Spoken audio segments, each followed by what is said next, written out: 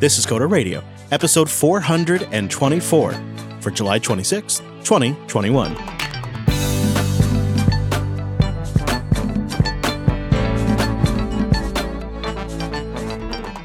Hello, friend, and welcome into Jupiter Broadcasting's weekly talk show, taking a pragmatic look at the art and the business of software development and the world of technology.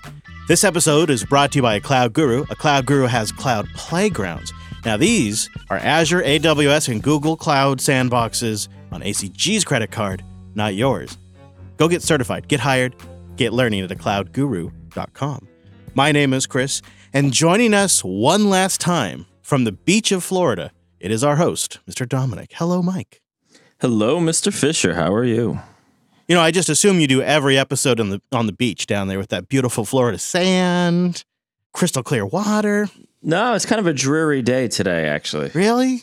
Yeah, but this is our last, official regular Florida episode. I feel like it's going to be a shift, because there was pre-Florida and then there was post-Florida, and now I don't know. It's not really going back because, like, when I went independent again, it wasn't a backward step. It was a good forward step. Like for you, it seems like this is actually a good move, but it's like how it used to be. Like a lot of things are coming back the way they were. Right. We're normalizing back to our 1 o'clock right after lunch or yes. Your lunchtime break, We are staying live on Mondays, but we're moving it to 10 a.m. Pacific, 1 p.m. Eastern. So that's no more drinking. Well, I mean, maybe actually. Sometimes a lunch drink is kind of nice, actually.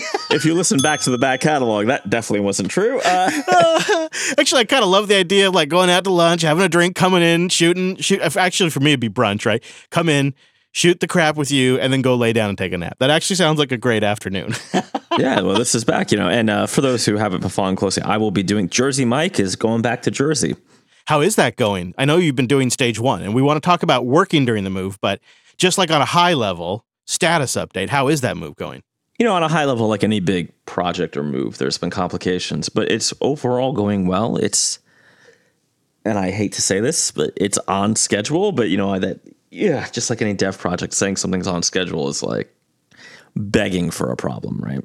Yeah, it's just basically means you haven't figured out what's gone wrong yet. Right. Well, we'll get to it shortly, but something did go wrong. Tomorrow's a big day. I'm flying with the little one tomorrow. That's the day, huh? The flight is at 6 a.m. Both of you have to be up at 4 a.m. Yes. And this, mask mandate, fine. Makes tons of sense to me. But 5-year-olds, I don't know. Right. This is going to be, I think, a little taxing. Yeah. Yeah. Yeah. It's a lot that's a big ask for someone that age. Right. Especially don't touch this. You got to wash your hands. You got to plus security.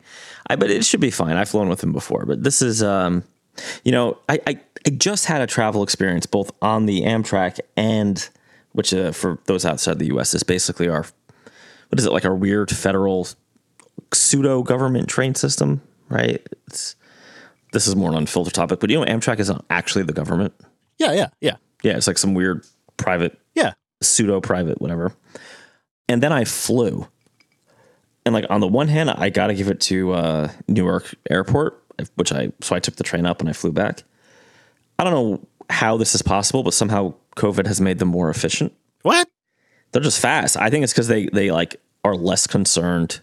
Yeah, less people. Maybe that's probably what it is. Actually, I didn't think of it, but the Amtrak was a goddamn mess. Really? Okay. Well, we'll get there. We will get there. First, I need your advice on this. You know how we get a lot of these emails into the show about, hey, so-and-so just put a book out. Would you like to have them on the show? Or so-and-so just sold their first company. Would you like to have them on the show? Like we get so many of those a week. People constantly trying to come on the show to like market their thing. And like sometimes they try to pretend like they listen to the show and sometimes they don't. It's just obviously a template. But I want to know what you think I ought to get about this one. So I opened up this one. I don't even open them all anymore because I can spot most of them by the subject line. But this one comes from Sarah M. And she writes, would you be interested in acquiring Dell EMC user data?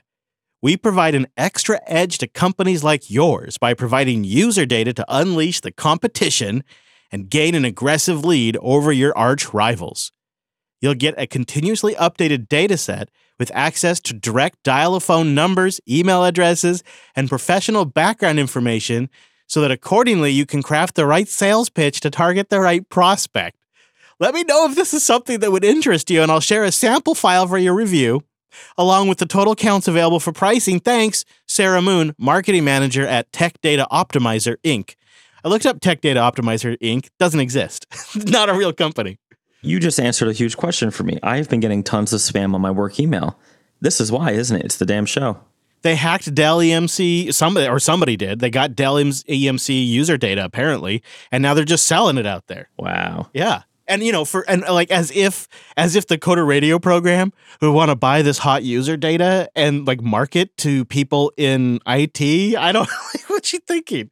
I have been getting tons of these. I thought it was just my email was on some stupid list. Oh, it probably is. Do I report this to Dell? Do I forward this to some? Is there some email address? I just mark them as spam. Is that bad? Should I be reporting this stuff? I normally do too, but when she's sitting there selling user data from Dell, well, how do you know it's real user data? She says she'll provide samples. You mean the almost certainly illegitimate spammer? It's wild. Just the emails we get in. That's why I appreciate the legit emails. And honestly, how do you know she's a she? Just throwing it out there. I don't, I don't even know if Sarah Moon doesn't even sound like a real name. I'm thinking it's emc.py, right? It's a Python script. Yeah, I wonder if they have any data on Alan Jude, We get some good market research on Alan Jude. If we could spy on those BSD people, that's might be worth it. Now, if they wanted to sell me the M1 specifications, well. All right, so Daniel writes in, speaking of the M1, he says, "Hi, Chris and Mike. I was listening to the recent show, and Mike was complaining about the terminals on the Mac and talking about how he's liking the direction of the new Windows terminal. Well, good news for you, Mr. Dominic. Are you ready for this? There is a new terminal emulator that's in the work. It's currently in private alpha, but you can request access to it. It's available at warp.dev. The project is focusing on Mac OS first and then branching out to Linux and Windows and the web. It has a really nice, slick look to it, and from the screencast they have available online, it seems very impressive, and I think Chris will enjoy the fact that it is written in Rust." I do.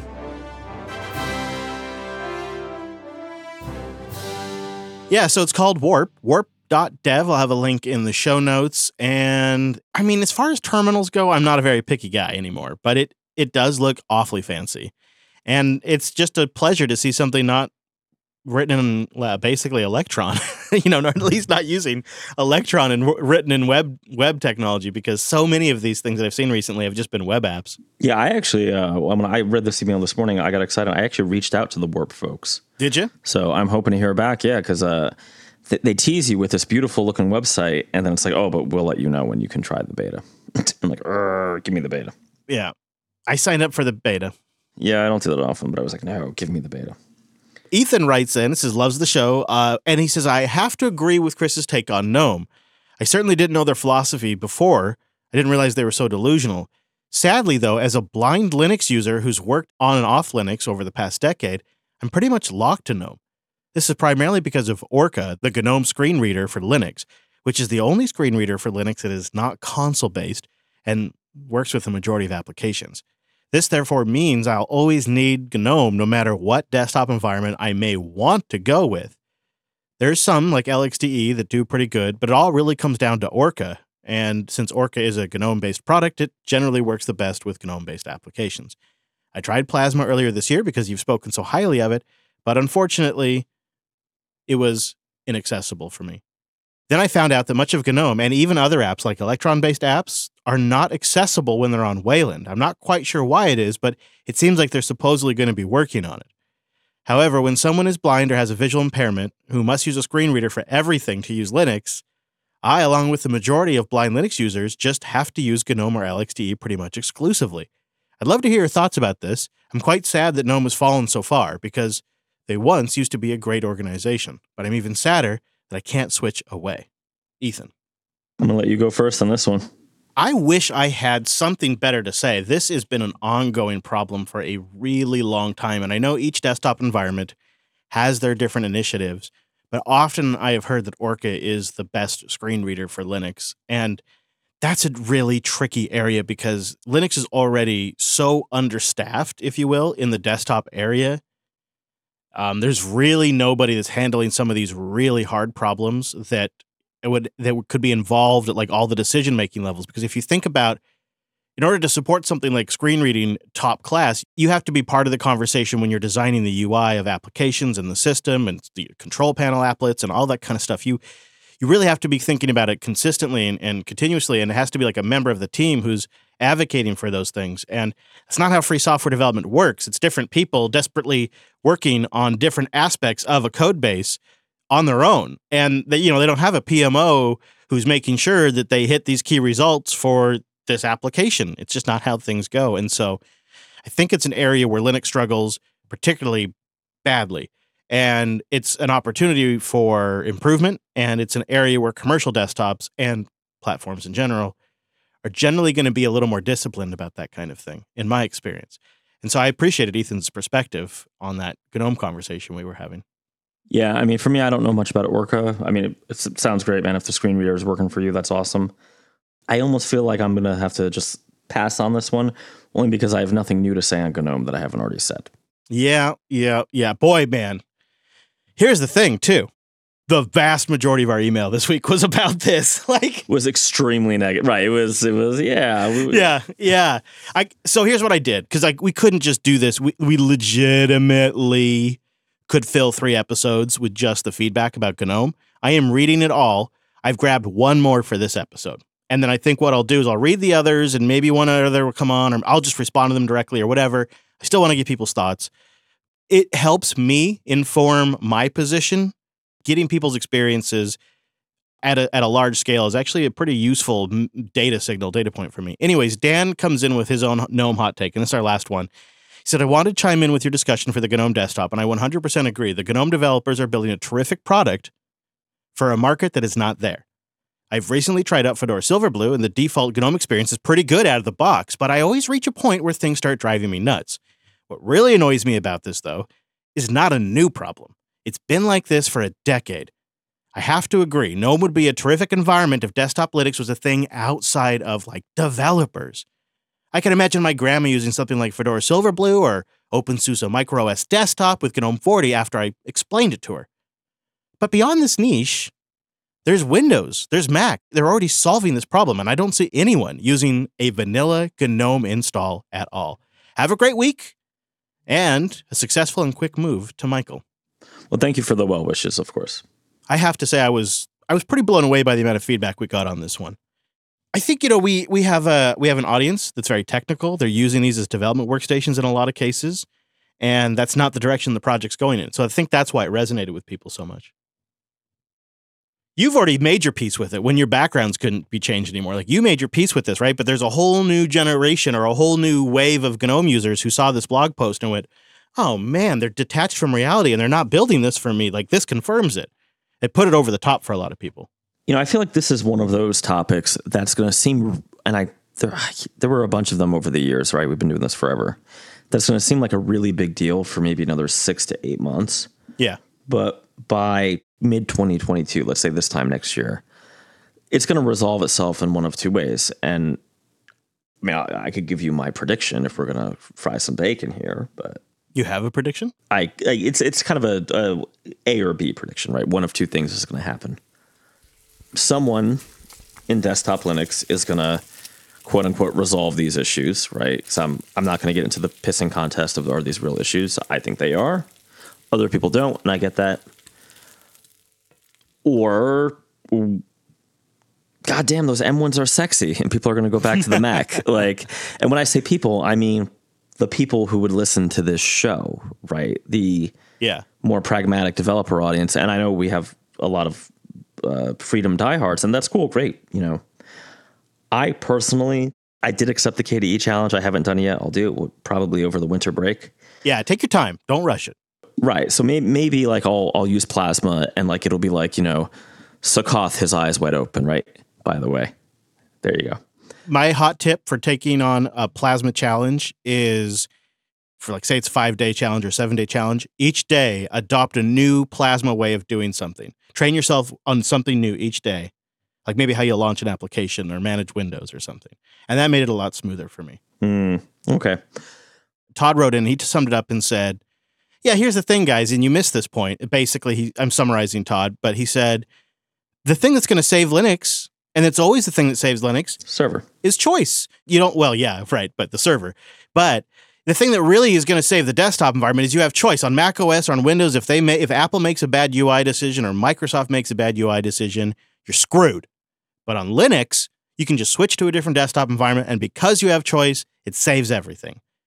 And I just don't know if I agree with that anymore. I used to think that way, but now looking at the years of just all of the energy and developer time being dispersed into all of these different areas and the fragmentation that it's caused, and talking to developers who didn't really know how to even begin to target the Linux desktop for years now, I don't know if I totally agree with Todd. I think it is also the thing that saves Linux at the same time, though. It's both. It's a huge impedance, the fragmentation, and it's also, I think, ultimately kind of an organic savior.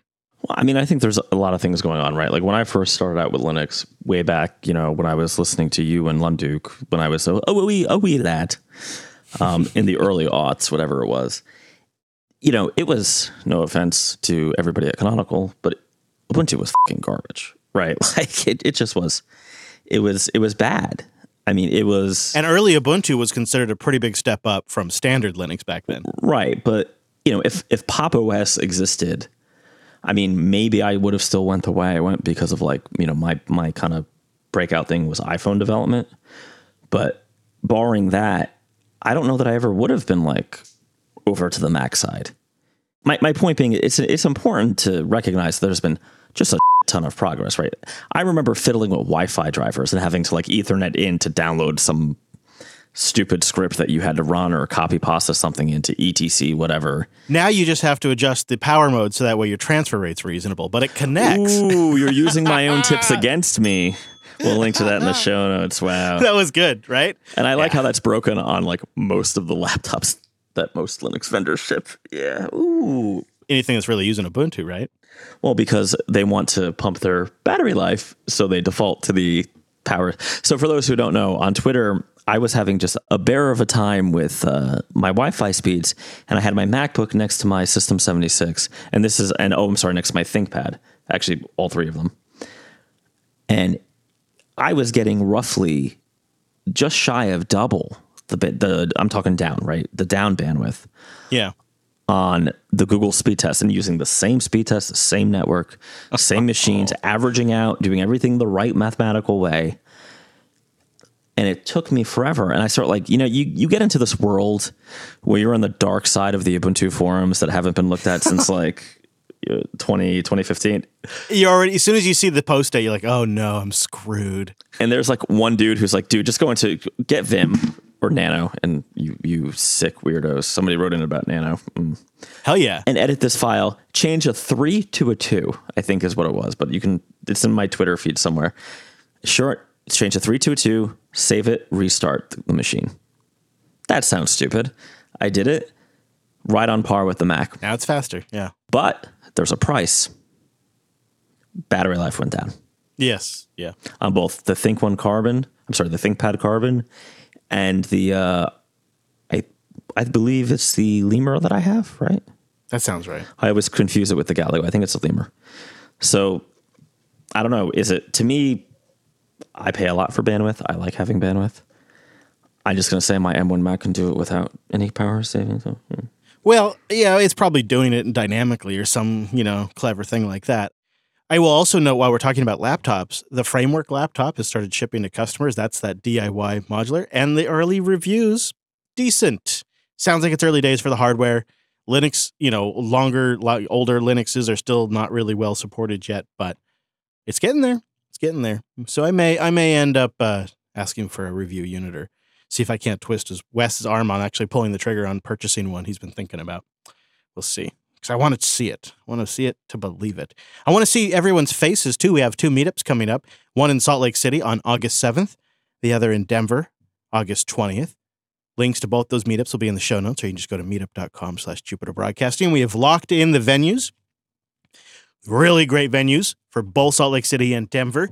I have a box full of swag I'm bringing with me, some great art that Linode helped us put together. Their design team created some really great, unique stickers just for the road trip.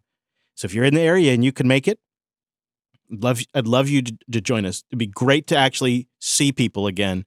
It's super, super useful to actually like put faces to names and the whole thing. Like it's part of the process, and we'd love to have you involved. Meetup.com/Jupiter Broadcasting. And then, like a maniac, I'm going to have a live tracker on me during the road trip. So if you're in our route, if it looks like we're going to be in your area, maybe you can get a hold of me. I'll have a form and all of that at colonytracker.live once I'm on the road.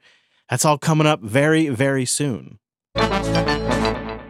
Linode.com/coder. Go there and get $100 in credit on your account, for a new account, I should say, for 60 days. And Linode is our cloud computing provider, so I think you're going to love them because I've tried them all, and Linode's the one I've stuck with.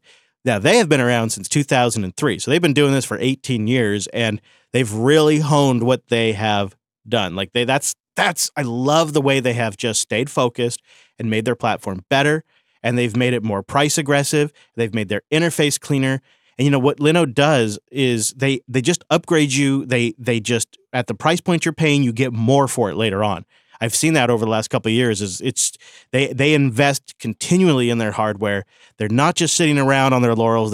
They're always moving forward. They're always making the service better. And that's one of the things that checks my boxes for Linode. But I think truly you can see in the product when you use something that is as well refined and focused as Linode's platform is after 18 years, you can see it in there. They are focusing on just making cloud computing simple, affordable, and accessible.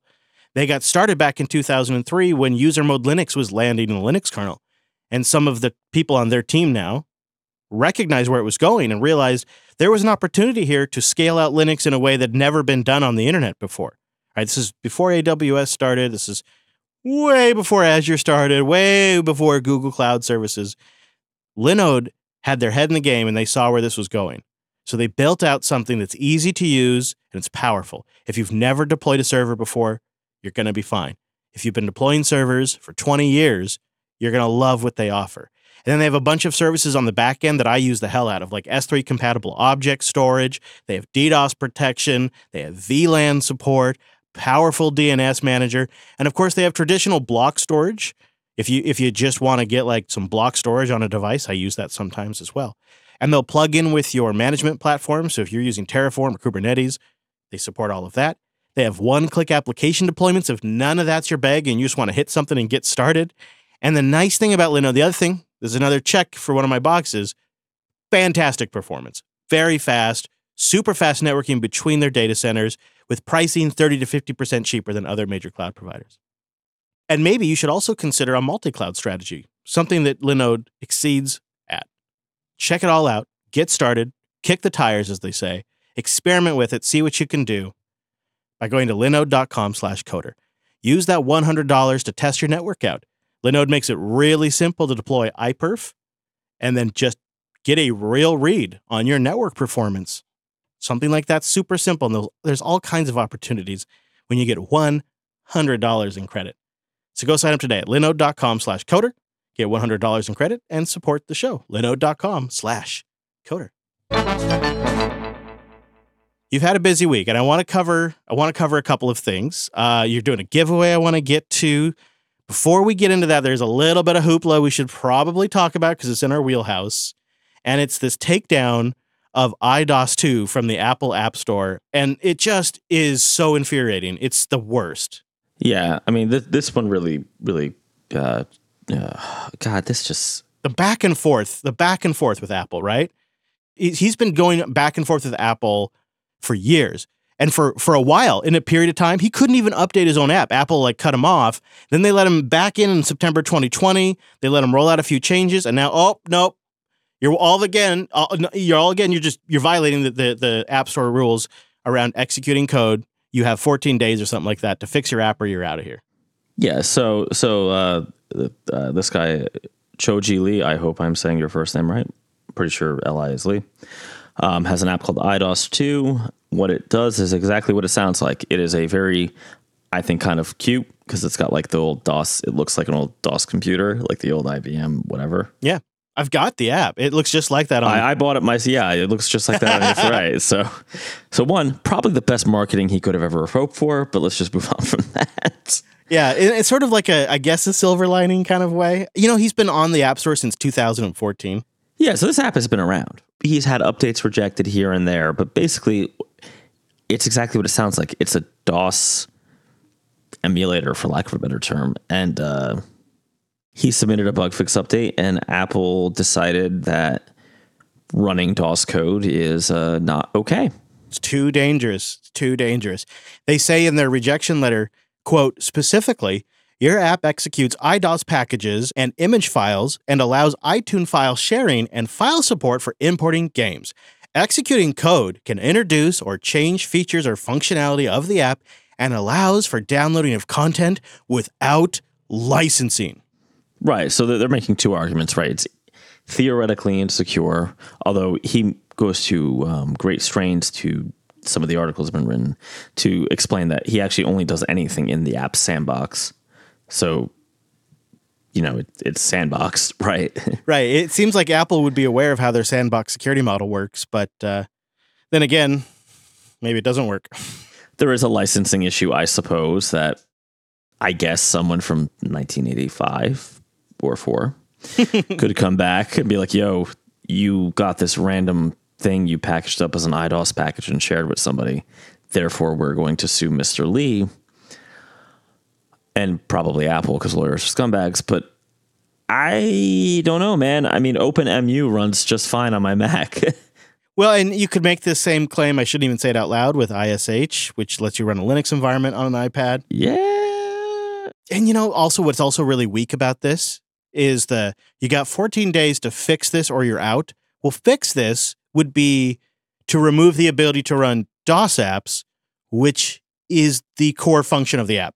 Or I guess you could preload a bunch of like your own DOS apps in the thing, and it's just like a weird curated DOS museum, right? But that's garbage. So there's actually another couple takes of this. One, Apple is pushing the iPad Pro as a computer replacement. Well, executing code is a pretty fundamental goddamn thing that pros do at computers. Yeah, I mean, why else do I have this keyboard and this trackpad and this M1 and these things now, right? Come on. Also, this is why text editors on Mac generally suck. This is why it's hard to get a good linter that's not doing some insane like cloud stuff. I'm sorry, not on Mac, on iOS, on iPad. This is the problem. Right here. This is the problem.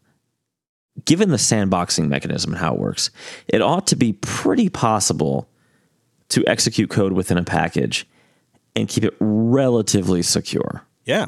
Right. And I would go even further to say that maybe you only, you add some automated checks to make sure it's staying in package. Obviously, people in the past have done things to avoid app review and cheating with the automated checks, but whatever. Honestly, some of this falls down on the OS, like have a security model where only allowed things can execute. There's SE Linux. This can manage something like this. I mean, at a certain point, I find two things here. It's like they don't trust their own sandbox, and two, shouldn't their OS be robust enough to handle something like this? Well, is it they don't trust their own sandbox, or, over the years, we've had these stories all the time. I'm starting to think, are they afraid of the iPad in particular somehow eclipsing the Mac? Right. These restrictions, I mean, some of them are, they want their 30% cut, right? That's, pretty common. This one just feels like I understand they have a general principle about executing code, but there's also like the specific case of this dude has a little DOS emulator. What the hell is going to happen? Right. And as far as the licensed content argument goes, I mean, Safari can download unlicensed content. Chrome can download. Mail.app could download unlicensed content. I mean, it's a bogus argument. Well, also, DMCA exists. I mean, I'm a rinky-dink developer, and I had my old app CodeJournal pirated, and I had to do a takedown on it. Yeah, I remember that. Why is this different? I just don't get the logic. Well, so to your point about Apple trying to like prevent the iPad from stealing MacBook sales, Apple's kind of famous. I mean, I don't know if it's true in all cases. Maybe things have shifted, but aren't they? They're famous for cannibalizing one product line to sell another product line. They cannibalized iPod to sell iPhones. For more money. Yeah. Well, that's the big difference here. That is, right? I mean, you got to figure a MacBook. I mean, a MacBook starts at the high end of an iPad price, right? And now they're making them basically out of the same components. It's just one's got a metal case and one has less case. But one has an expensive touchscreen with the feedback for the pencil. I mean, all right, in your mind, what is the logic behind this kind of rule? Well, there is the original mindset that Apple wanted to treat this thing like an appliance, like a console. And so they have a very specific idea of what can and can't be done on it. And because of the security issues, and because of this idea, this thought model they have about what the iPad is and what iOS devices are, they may have just reflexively acted. But what seems so strange is the way App Review didn't have an issue with this core functionality since September 2020 when they've allowed the developer to resume updating it. It's not like he just added the ability to execute applications. And when you see these kind of shifts all of a sudden, one on its own doesn't tell you much, but we have seen shifts in Apple policy. I think you'll recall like around the Hey email day, we saw Apple lean heavy on how people did subscriptions and made sure Apple got their cut. Like all of a sudden it was like a new initiative that was being pushed by Apple leadership via App Store review. And you don't really know if that's what we're going through right now until you start to see several of them happen. I mean, maybe ISH gets their door knocked on next. I hope not. God bless. I hope not. That's such a good project. Well, no, but that's actually a great point, right? Because Apple, they like to, when they want to hit somebody big, they usually go after a bunch of small people and say, well, we're consistent. Look at these 20 other apps. We did not takedowns, but we did rejections for. Right. They're building to something. They're building the case, right? Because what was one of Epic Games' defense because of Fortnite? Well, look at all these other apps that you're ignoring the rules for. And what did Apple do? Start taking them down, right? Yeah. Yeah. So also we have, we don't want to go too much into this, but from the Epic lawsuit, we have the emails that were put into discovery where right from the jump in like 2010, Apple was thinking about the App Store as a mechanism to leverage value out of developers and to control their platform. And that control has made a good product. It really has. And a ton of money. But the technology hasn't stood still. And they have to update the way they treat these things and their policy around software on these as the capabilities of these machines becomes truly PC level. Well, do they have to? No. I mean, unless somebody makes them, Mr. Lee, for all the positive press he's getting, the best case for him is he makes some negotiated solution with Apple and his app is still gonna be slightly disabled or gimped. If I were him, I would be selling my core technology to some old famous DOS games company, and getting them to use it as a runtime to pre-package up like 5 of their games. That's a great line of business for something like this, right? You sell it as a B2B product. That's play Apple's game and make more money. I mean, even Hey, they ended up, like they claimed they won, but I don't know, they ended up kind of having to compromise, right? Like they didn't get what they wanted. People do crazy stuff to get into Walmart. To get their product on the shelf of Walmart, they'll make crazy sacrifices. So maybe it's worth it for some. I feel like as a company who is building a technology product, they should care about technology. And if you care about technology, then limiting what these machines can do in this way artificially, when you're putting 16 gigs of RAM and an M1 processor in there, it feels negligent. It feels like you don't care about the technology, really. You just, you're doing it to do it, I guess. I just don't get that sense from all of Apple. I'm sure that could be true at some levels of leadership, but... Well, I think they would say they care about the users and they're, quote, protecting the users. But in the darkest corners of their private management meetings, they also care about the 30%. And when you get to be their size, you don't get bigger by cutting the ways you make money out. Like, you don't get bigger by cutting back revenue. And they need every penny they can if they want to be, because Wall Street always wants them to be growing. Right. And for the last few years, we were speculating on what that services revenue, chunk that was growing and growing and growing was, right? Could it possibly be iCloud? Well, the Epic lawsuit once again showed us, no, they consider the App Store revenues like the third part of services. That's like the biggest piece. Yep, that's it. I mean, once you understand that little piece of it, a lot of it starts to make sense, I think. And then it's just like, how much are they willing to sacrifice to not get their heads chopped off over it? Like, they got to find that line. And I think there's like, I feel like sometimes a mandate comes down from upstairs that says, all right, start enforcing this. If you see an app that comes through that does this, let us know. And, maybe he's the right size, so he's the first one, or maybe he just happens to be submitting at the wrong time when this new policy is in effect. Probably both, right? He wrong time, plus, but he has enough of a following that he could get attention. I'm sure if we cast our net wide, this is going on with a bunch of other developers who can't get a Verge article or a Mac Rumors article. Right. That's how it works, right? So, yep. All right. Well, hey, let's talk about something fun. Sure. You're giving away another computer. Not just a computer, Chris. No, not just a computer. Thelio, as always. This is the first time I don't have the contest fully formed, but I figured I'd give the Coder Radio folks a pre-announcement. So I missed Earth Day this year. So I'm doing something for back to school, end of the year, probably shipping it around Thanksgiving, something FOSS. Same deal as always. You got to be a U.S. middle school or high school student. And, your submission's going to, and I'm going to write this all up and we'll link it in next week's show. But your submission has to be public on GitHub, and the winner will get I actually already have the Thelio. It is a black Thelio with a 12 gig NVIDIA chip. Oh! And I think 64 gigs of RAM. Woohoo! And Ryzen, of course, because I don't do Intel when I don't have to. That is a heck of a giveaway. Really? Yes, really. So we'll have a link soon. It's also, there's some info on Mike's Twitter feed as well. Yeah, boy, could you imagine being a student getting a machine like that? Oh, that's going to be cool. All right. So let's talk about your adventures coding on the train. So you got on the Amtrak, for better or for worse, and you had work to get done, I assume. How did all this go? What did you bring with you? Was it a horrible mistake? So I had to take the Amtrak, the Auto Train, which for those who don't know is a train where you can drive your car on, or you can load your car onto it, then you get in the train. Unfortunately, there was some sort of accident and the train was wildly delayed about 5 or 6 hours. Like a train accident? No, there was a storm and they were saying some kind of just like crap fell on the tracks and it delayed another train. So, I mean, this is way inside baseball, but I learned a lot about how Amtrak works. Amtrak does not own the railroad line. Amtrak is not, in fact, the federal government.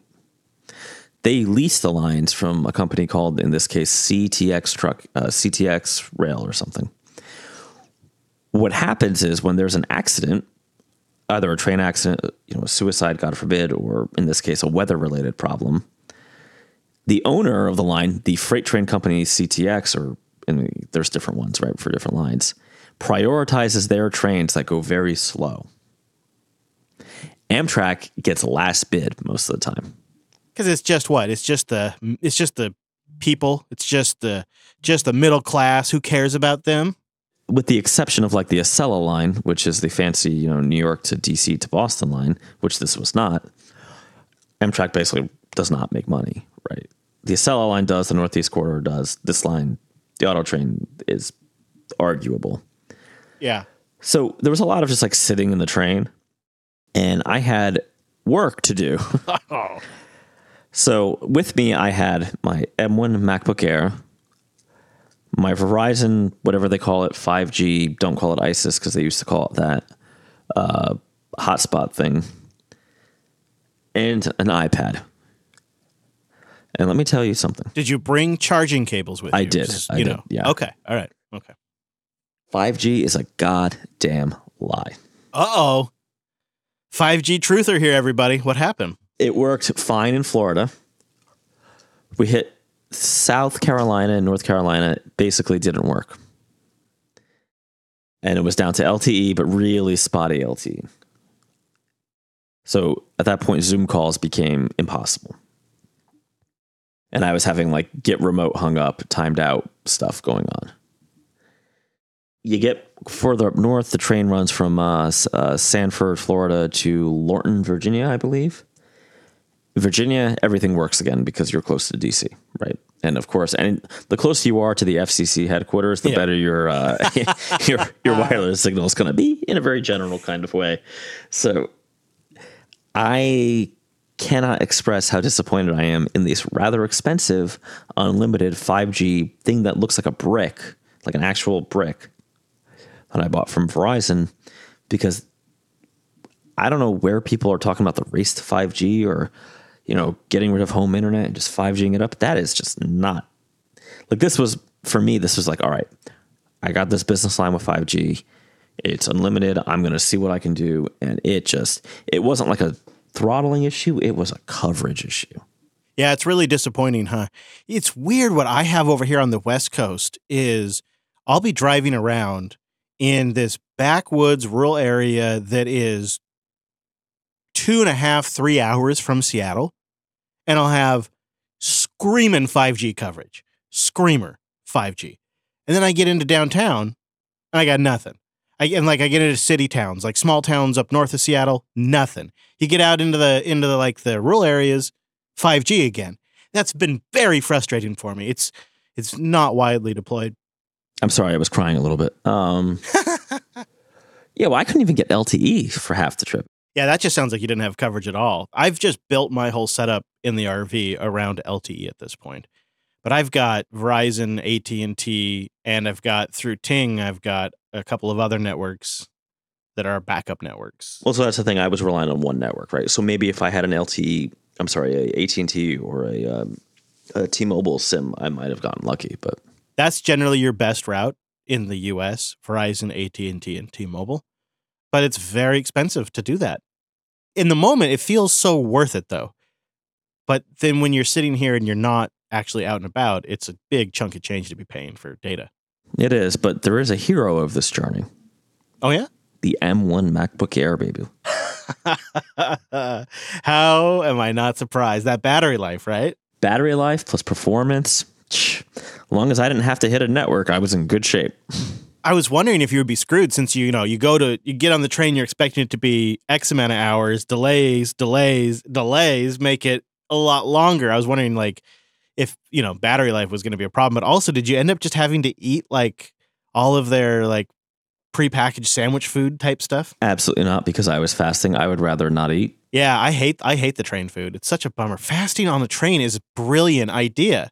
Then you just avoid the temptation. That's what I do. I drink tea, and I had tonic, not a gin and tonic for the listeners, jumped on with it, but tonic because there's sugar in it and it fills you up. It also settles your stomach for when you don't eat and you feel nauseous. You're going to be beating the ladies off with a stick when you get to Jersey. You're going to come back with that Florida glow plus that fasting slimness. You're going to be beating them off with a stick. You're not going to know what to do. I already got one. I'm fast like the M1. She better prepare for competition. That's what I'm saying. Woohoo! Well, so next time, flying up, you guys get there, you're done. You're not going back anymore after that. Not for any long periods of time. We still have the server facility in Plant City, so I'll be back maybe once a quarter for 2 or 3 nights. Yeah. Wow, that's huge, though. Man, oh man. The bulk of stuff is moved now then, or is that getting still in transit? How's that working? The big items. So this is, again, a little inside baseball for folks who do the Amtrak Auto Train. I loaded most of the expensive equipment for the Mad Botter in my car that then went on the train. So that is up there. That's so nice. We don't have that on the West Coast. There's no equivalent? I don't think so. No, I've never seen one. So I don't have a space for it yet, so it's just sitting in the townhouse I'm going to be living in.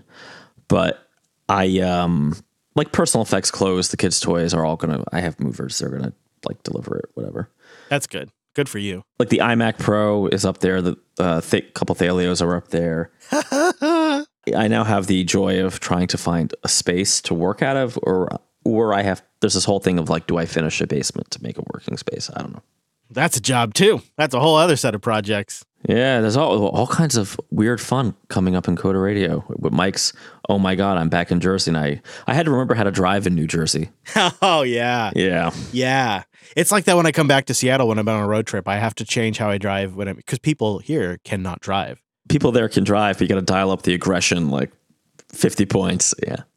I will be in studio for next week's episode, and then after that, for a few weeks, I'll be on the road doing the show. Everything's still planned as normal, but I'll just be doing it from the road, so that should be nice and crazy and wild. I'm actually freaking out today today's the day, because it's like, oh, it's just 1 week away, and then I'm pretty much hitting the road. And that's really soon. Life is always just a series of projects, isn't it? Like, you're going through a bunch of projects right now. I'm going through a bunch of projects, and sometimes they're personal projects, sometimes they're work projects. Usually it's all at the same time. That's it. So, good luck to you. And don't forget, everyone, to join us next week. If you want to join us live, you can join us at 1 p.m. Eastern, 10 a.m. Pacific, or just get subscribed at coder.show/subscribe and get the show at its regular time. It won't really affect when you get it because we're just recording a few hours earlier. If you're not a Coder QA member yet, coderqa.co, go get a membership going, support the show, get a limited ad feed, and also a brand new Coderly is out, perfectly on theme. So it's posted to the members area for direct download. If you're a member, you can just go log in and grab it. Or if you're already subscribed to the limited ad feed, I just added it to that feed, so it just shows up in your podcatcher. And if you're not a member yet, coderqa.co, you get access to all previous Coderlies, which we do once a quarter. Go find Mr. Dominic on Twitter. He's at Dumanuku. His company is at the Mad Botter Inc. Is there anything else you want to mention before we get out of here, Mr. Dominic? Nope. Just see you guys back in Jersey. All right. Well, you can follow me. I'm over there at Chris LAS. The network is at Jupiter Signal. And the podcast is at Coder Radio Show. That's a great way to get like show announcements, news, release information. Those accounts will do. Links to what we talked about today, that's going to be at coder.show/424. You'll also find our contact form. Your emails are a big part of our show. You'll also get the RSS feeds over there and all that good stuff. That's at coder.show. And join us live next week, 1 p.m. Eastern, 10 a.m. Pacific at jblive.tv. Thanks so much for joining us. See you right back here next week.